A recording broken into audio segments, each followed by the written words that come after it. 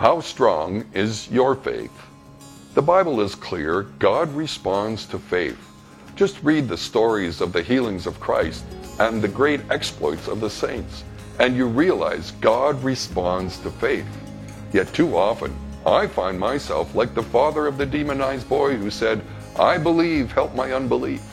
Our faith often wavers in our hour of need. So how do we build our faith? Romans 10:17 provides the answer. Faith comes by hearing, and hearing by the word of Christ. Faith grows through hearing what Christ has said. I found that I need to hear it more than once. It takes many repetitions over a period of time for the scripture truth to move from my head to my heart.